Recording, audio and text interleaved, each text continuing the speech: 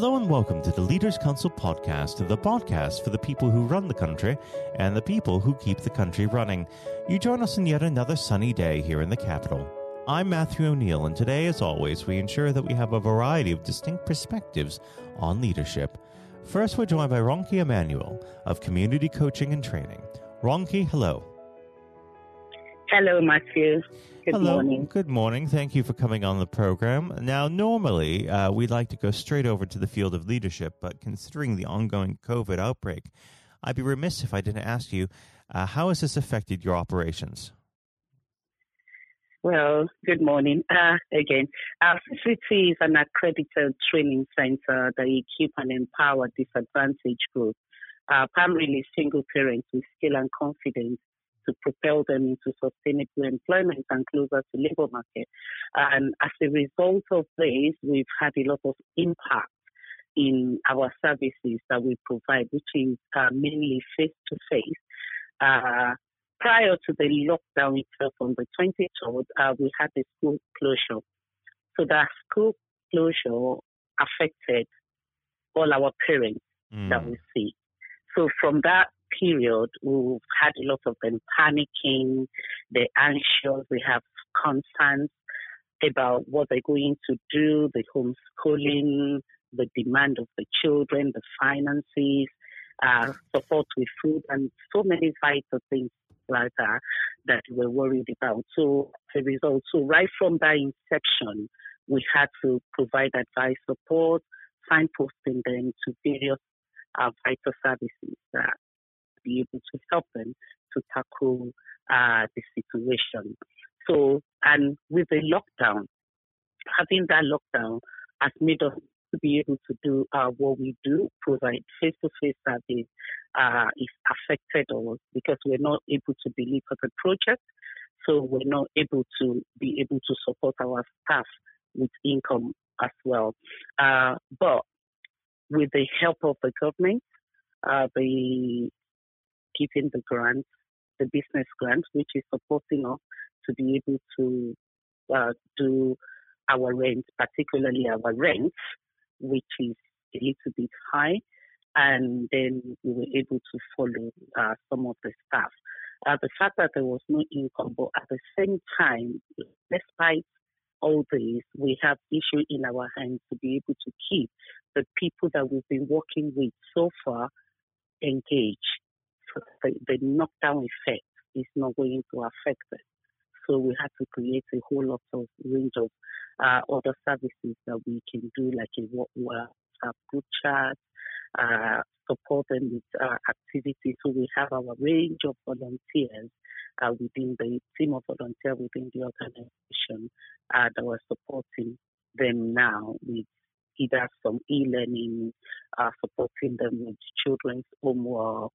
Then we provide a food voucher. We got some funding to provide them with extra help to do the weekly shopping. Then we have a bit of motivational talk here and there. And we link them with, do a link with my local church to provide them with food parcels from the food bank so that we can support them all through the system. But it's a lot of strategizing to be able to cope the effect of the lockdown on the organization and also supporting the staff mental well-being as well while they are off. Now let's move into the subject of leadership. I always like to start this part of the conversation off by asking the same simple question. What does the word leader mean to you? A leader is somebody that guides, they direct, they lead. They're also a voice in uniting people under a common goal or vision.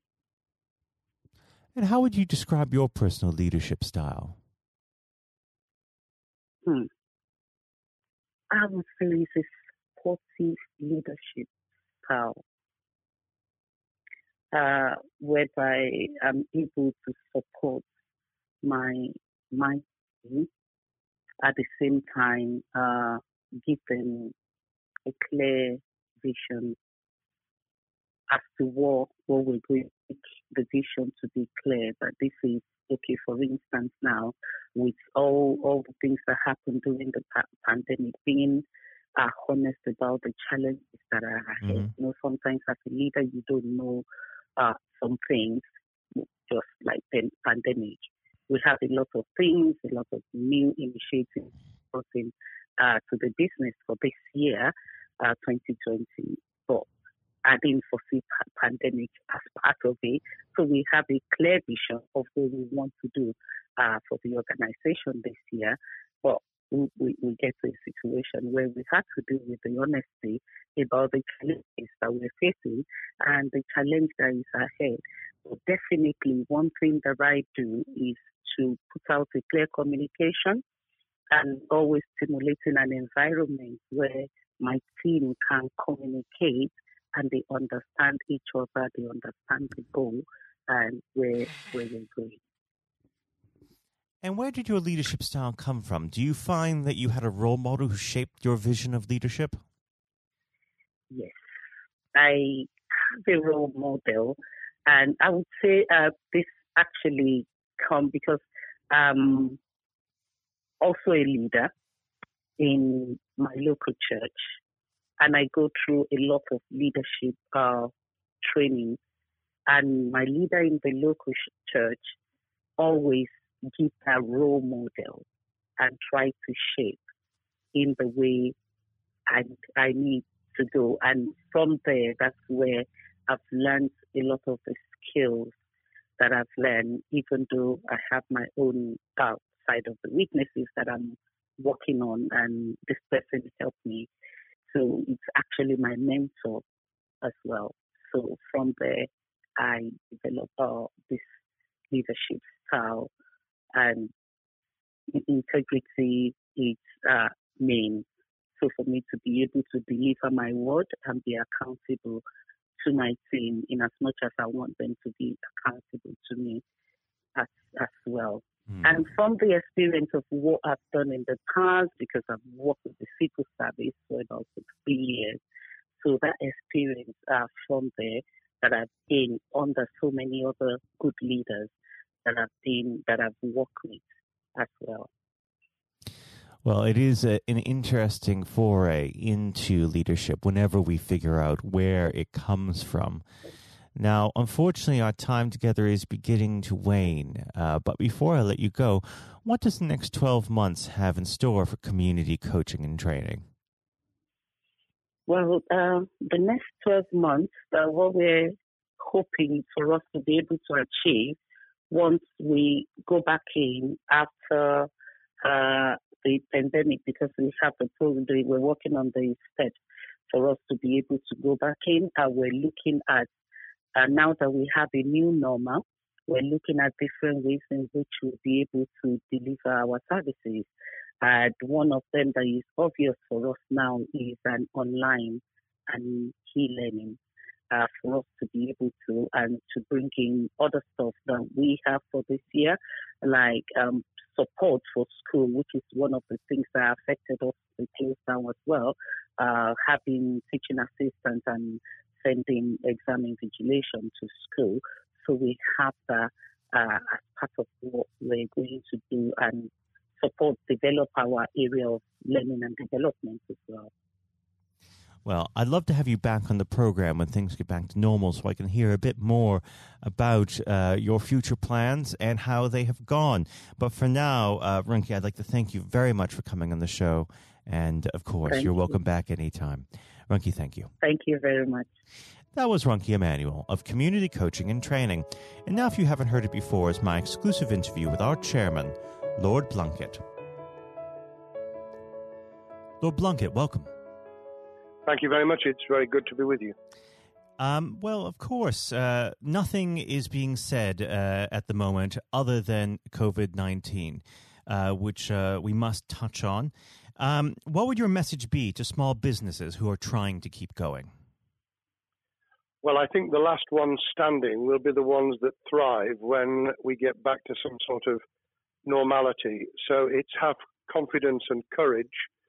Obviously take advantage as far as you can of the government help, I think that Rishi Sunak, the Chancellor, has gone about as far as you could have expected. Mm-hmm. In the circumstances. There are obviously small businesses that fall between the cracks. Those who don't have defined premises can't benefit from the business rate waiver, have not really been able to demonstrate that they can adhere to the PAYE for furloughing staff, and of course whether they can receive the grant, 10,000 or 25,000. All of those who can are obviously able at least to benefit from that for the time being and look to the future. But I think the second thing to say, and they don't need me to tell them this as a politician who did once do a business studies qualification, which is that it will be a different world, and being able to think about how that world will look in a year's time and be creative about it and learn from not just what's happening to you at this moment in time, but to others around you and the sector that you're working in, that will be really important.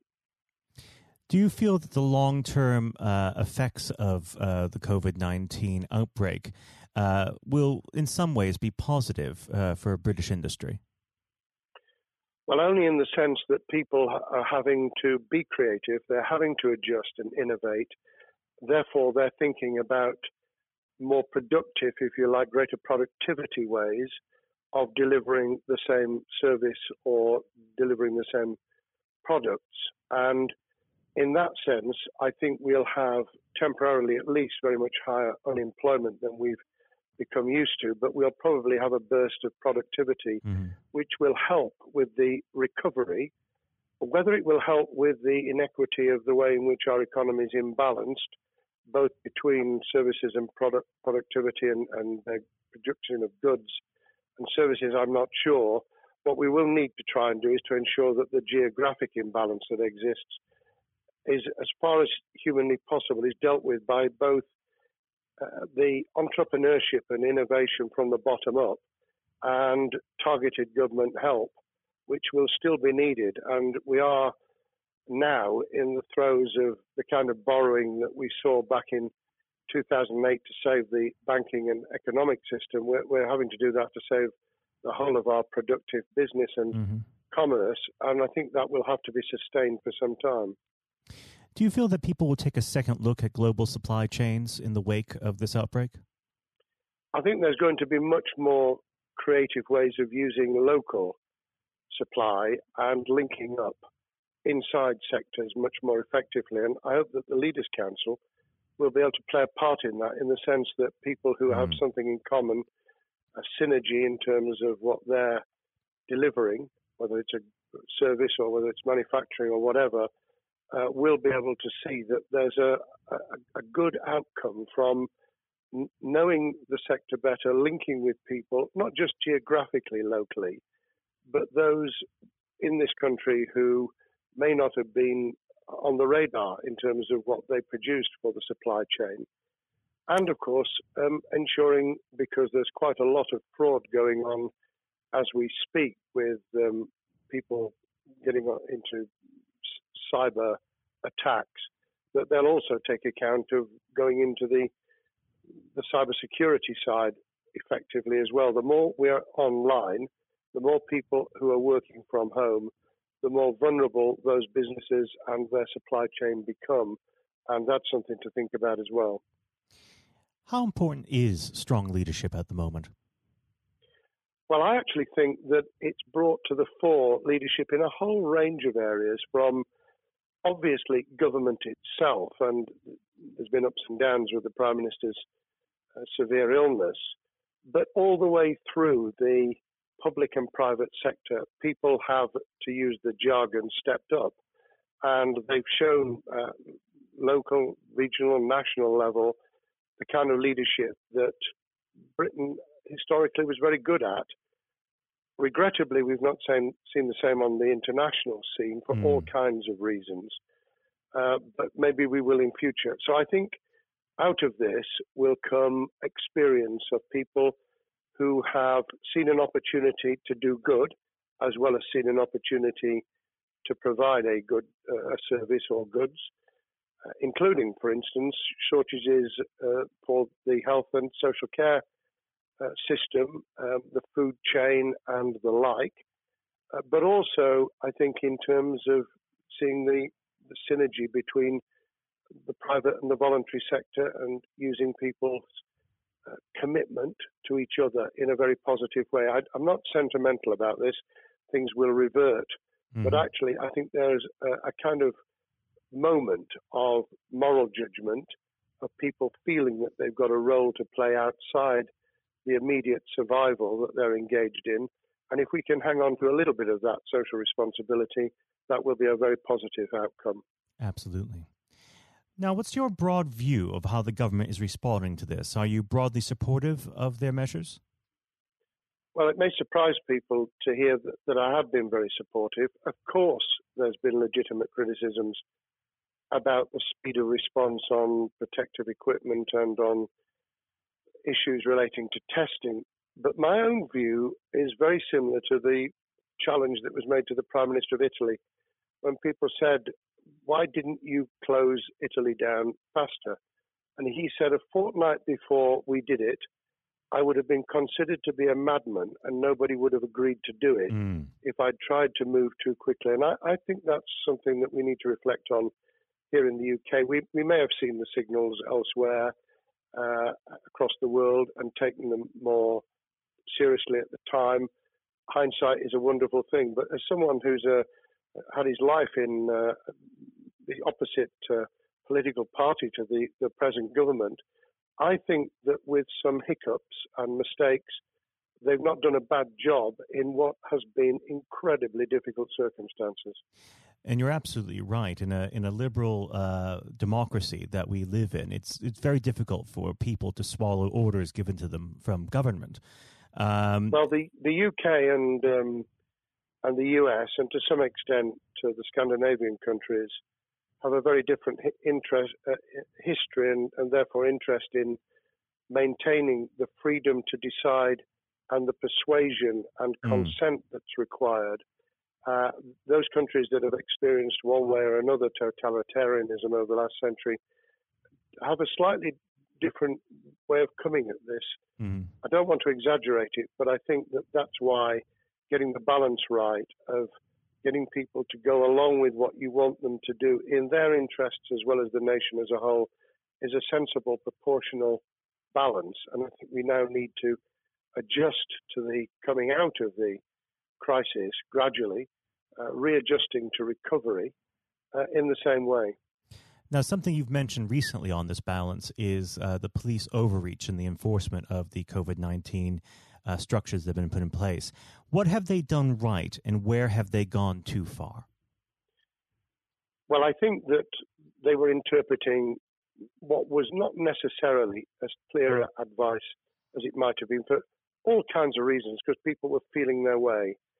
I think what's come out of it has been a demonstration by local police services in some parts of the country that they could get people to do what was needed without the heavy hand of drones overhead or people being told that they shouldn't be walking in the street, because this was all about self-isolation, not incarceration. It was about getting people not to pass the infection on to each other and therefore to provide distance rather than to make our lives a misery. Those police services that adopted that policing by consent and chivying people along did really well. Those who went over the top, I think, soon got a very substantial pushback. And one of the strengths of our democracy is that you could have that debate. People could say, I'm terribly sorry, we think the police force in our area has gone over the top. And that in itself is a constraint and a readjustment. That's another strength of living in a country where you can have opinions and express them without actually being thought to be a fool. Now, of course, the government has faced criticism that they were slow to react, and Boris Johnson wasn't present at the early COVID-19 COBRA meetings. Now, Number 10 has claimed that this is normal practice. The health secretary often chairs COBRA meetings related to health. Does this tally with your experience as a Secretary of State, or would you have expected the PM to be more hands-on during the initial stages? I think different prime ministers do have a very different style. And Boris's style, which I think will now be considerably adjusted, was very swashbuckling. In some senses, delegating is a good thing, as every leader of every business or public service knows. Those who try to pull too much into themselves end up with a massive bottleneck, great failure of trust, and the inability of people to show what they're worth and to demonstrate their capability. So I'd be very wary of jumping in and saying he was wrong to delegate the essential COBRA meetings. What I was surprised about was that he didn't chair the first couple, because my experience with Tony Blair for the 8 years I was in cabinet was that Tony was a great delegator, but he would get a grip to begin with, watch what the difficulties were, and then give people direction and confidence to be able to get on with it. So looking back, I think Boris himself probably thinks, God, I wish I'd spotted the signals from elsewhere in the world more rapidly, and I'd just been there. However, this also raises another issue. All of us in positions of leadership need good teams around us. I think after this is over, he will be assessing those who really did step up and those who demonstrated their inadequacy. I think we'll probably end up in a year's time with a much stronger cabinet than we have today. Well, absolutely. And of course, we've seen a significant drop in the visibility of certain special advisors like Dominic Cummings during this entire period. So it'd be interesting to see how that pans out. It's certainly readjusted the role of those behind the scenes with those who should be taking the decisions, having received advice. Obviously, there's been a complete transformation in the profile of experts, if I might use that term, who'd previously been denigrated. Scientists, medics, people with behavioral science understanding. My only criticism was, were we getting wide enough advice? Were we narrowing it too much to a couple of key centres in London? But that's because I've always been adverse to everything being London-centric. I think there's great expertise, wisdom, experience out in the sticks, and we should use it. Rightly so. Now, was pandemic planning part of your time as a minister, particularly perhaps when you were Home Secretary? Well, it was, but it was on the back of risk arising out of counter-terrorism measures. Right. I was the Home Secretary for 3 months when the attack took place in September 2001 on the World Trade Center and beyond. We did an enormous amount of scenario planning, both desktop and real. On the back of that, it was very heavily orientated to future developing terrorism risk. I certainly got involved with talking about pandemics. I remember being at a seminar in Edinburgh where the university there had done a lot of work itself on the issue of pandemics. And of course, we saw SARS and other things emerging. I think people have criticised the government for not picking up the report from 2015, 5 years ago. I think that what happens is human nature kicks in. You deal with what you're immediately faced with. You can sponsor reports. This is true of business planning, of course, as well, and scenario planning for what business continuity will look like, recovery plans for business, what will happen if there's a cyber attack, what happens if there's an energy shutdown. These kind of things you can look at, but you're immediately turning your eyes to what's in front of you. And had we picked up a bit more on the danger from Ebola and SARS and what have you in the past, then we might have said, what if something hits us in the developed nations that we don't have a vaccine for, that we can't immediately whisk up protective materials or equipment, or for that matter, medicines that help with recovery, all of which we now see are a danger. I think this will make an enormous difference to the planning for the years ahead.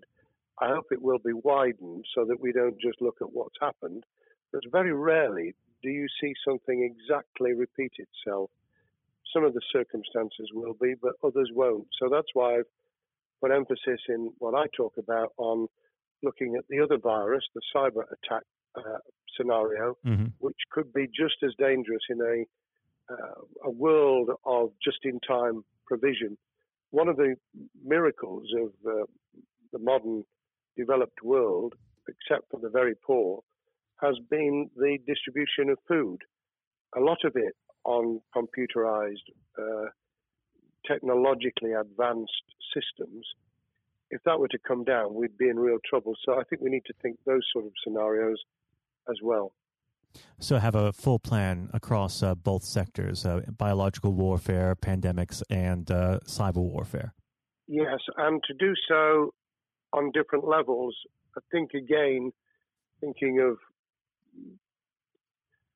thinking global but acting local, we need a lot more to think about what would happen if something took shape that actually broke down those national and global chains and how we would cope. And without, obviously, we've got enough fear and anxiety to last a lifetime. Without creating even more anxiety, we can think about those things for the future in a more rational way, I think. Now, aside from the physical threat of the virus, one of the things that people are vastly worried about is the effect on the economy, not just national economy, but also the world economy. Now, it has been said by certain parties, and I'd like to garner your thoughts on this. Is there a danger of the effects of the lockdown being even worse than those of the virus? Were it be prolonged, I fear that balance would tip the other way. It is about proportionality. It is about balance. It's the wisdom of Solomon, really, to get the moment right when you start to move and then to move quickly.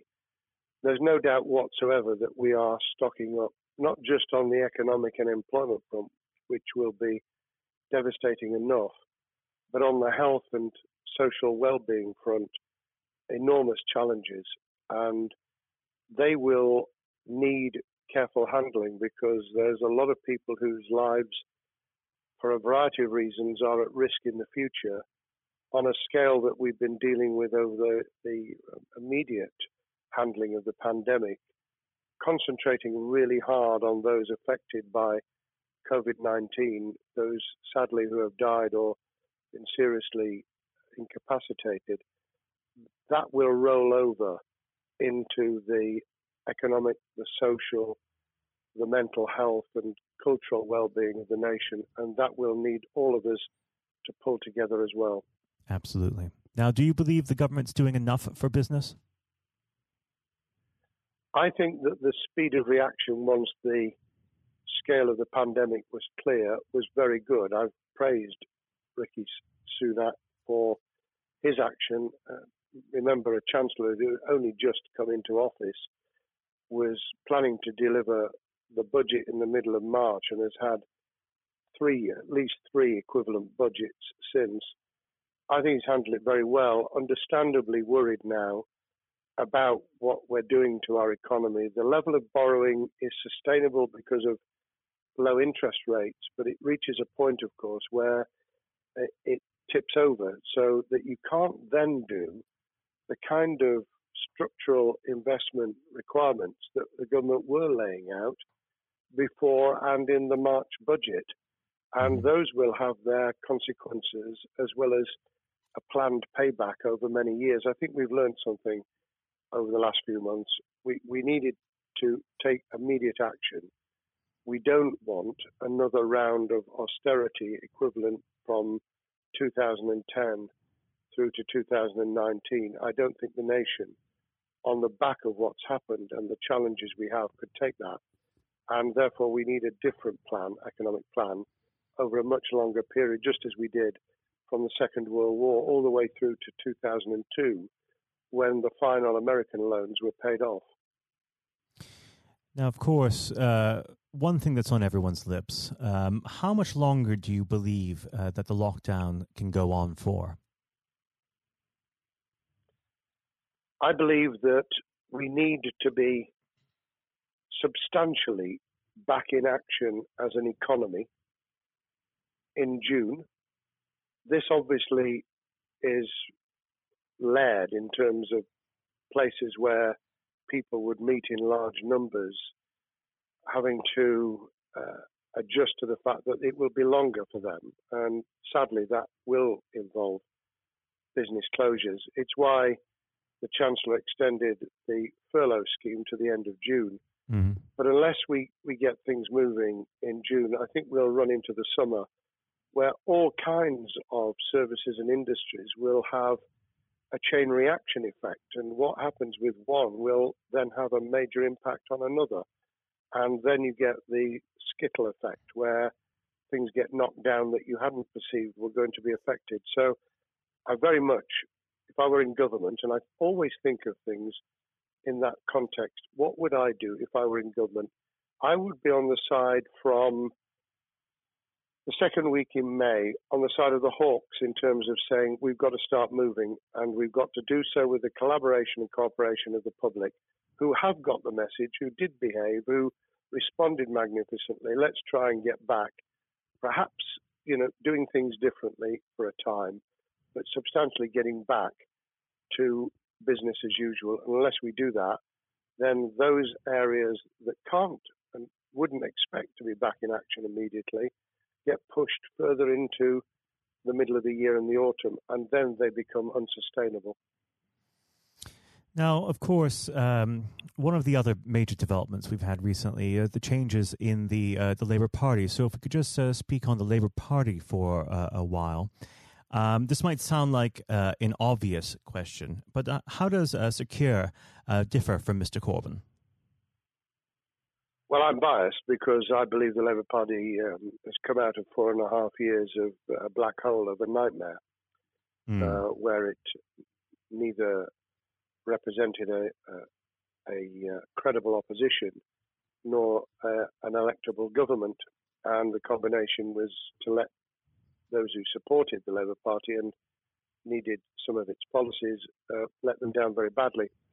Sir Keir Starmer both is a highly intelligent, professional lawyer who, as Director of Public Prosecutions, led the service well, had to take difficult decisions at a time of austerity, understands the world beyond Labour members, but has been able to do business with those who originally supported Jeremy Corbyn, and was able to command support from them. His creation of a balanced shadow ministerial team has been very encouraging. I supported Lisa Nandy, who he's made Shadow Foreign Secretary, because I thought she understood the north of England and the disaffected former Labour voters. But I believe that Sir Keir has taken on board those who have something really sensible to offer, and I believe he will be both a great leader of the opposition. More importantly, he will then present himself as a credible alternative Prime Minister. And all governments need an alternative government at their shoulder. It was true of us from 97, and it took the Conservatives some time to recover and to get to that position, but they did, and the Labour Party will, and that's crucial for our democracy. All of us need to understand and appreciate that a living, breathing, functioning democracy requires a credible, confident, and in many ways supportable opposition, as well as a government that we clearly want to do well, because none of us want, as we didn't with the COVID crisis, none of us want the government to fail. We want to see our economy recover. We want our social well-being to be taken into account. We want to overcome deep-seated inequality and poverty, and we want to do it with enterprise and entrepreneurship and business playing their role, and that is about leadership nationally, locally, in the private and the public sector, people with ideas, with confidence, with the ability to pull teams around them, above all, to have some idea of what it is they want to achieve and a very good idea as to how to achieve it. Now, of course, one of the biggest problems Secure is facing will be tackling the party's anti-Semitism problem. There has been a recent internal report that has been quite damning. What's your response to that report, and what does Secure need to do in response? Well, there are two reports. One which is being produced by the Equality and Human Rights Commission, which he will, and has already indicated, will implement in full. The second was a leaked report put together by the supporters of Jeremy Corbyn, 800 pages of private interchanges on social media, which he has, Keir Starmer, set up an investigation to identify who did it, who leaked it, what the content was, does it have any salience and lessons for us, and where necessary, action will be taken. So I hope that as he moved very quickly to reassure the Jewish community, so he will be able to take the necessary steps to back up that reassurance with the kind of actions that says that this was a blight on a historic, great political party that all of us were ashamed of.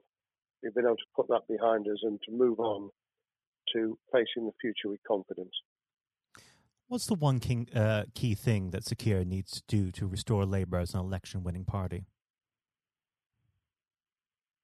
I think Sir Keir Starmer's major challenge is to convince sceptical voters that Labour has not only reverted to a party that they can support because they can see it acting, developing, presenting as a credible alternative government, but also that the lessons have been learned from the fiasco from 2015 onwards. In other words, there have to be very clear signals of substantial change, not just the right words, not just reassurance that we're not going back to some of the crazier policies, but actually that we've understood why the electorate rejected those policies so substantially in December 2019. If people get that message, they'll understand that the Labour Party has changed, as it did in the 1980s and early 90s, to become the electable government with the greatest majority and historic majority, even greater than 1945, which I was privileged to be able to take advantage of in 1997 when I joined the cabinet.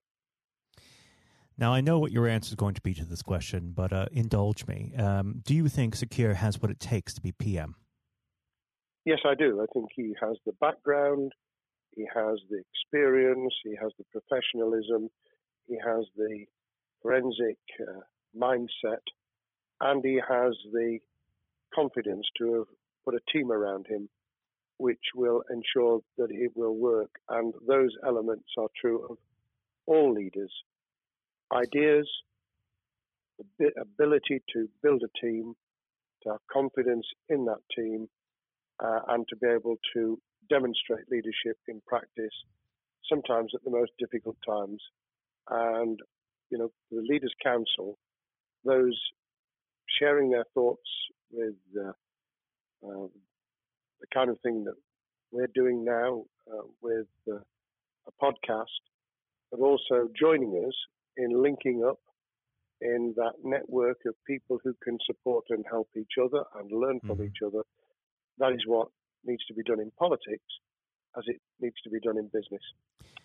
Thank you very much indeed, Matthew. Well, thank you for coming on the program. It's been an absolute pleasure, and I look forward to speaking with you again. Thank you very much, and good luck to all those listening in what has been a nightmare scenario. Good luck for the future. Have courage, have confidence, and yes, listen to those who know more about business than I ever will. Thank you, Lord Blunkett. Thank you. This has been the Leaders' Council podcast. Thank you for celebrating excellence in leadership with us. I have been your host, Matthew O'Neill. Until next time, goodbye. Thank you for listening to our podcast. The views expressed within the podcast do not reflect the views of the Leaders' Council of Great Britain and Northern Ireland. its parent company or subsidiaries, members of staff, other guests, or any other person therein associated.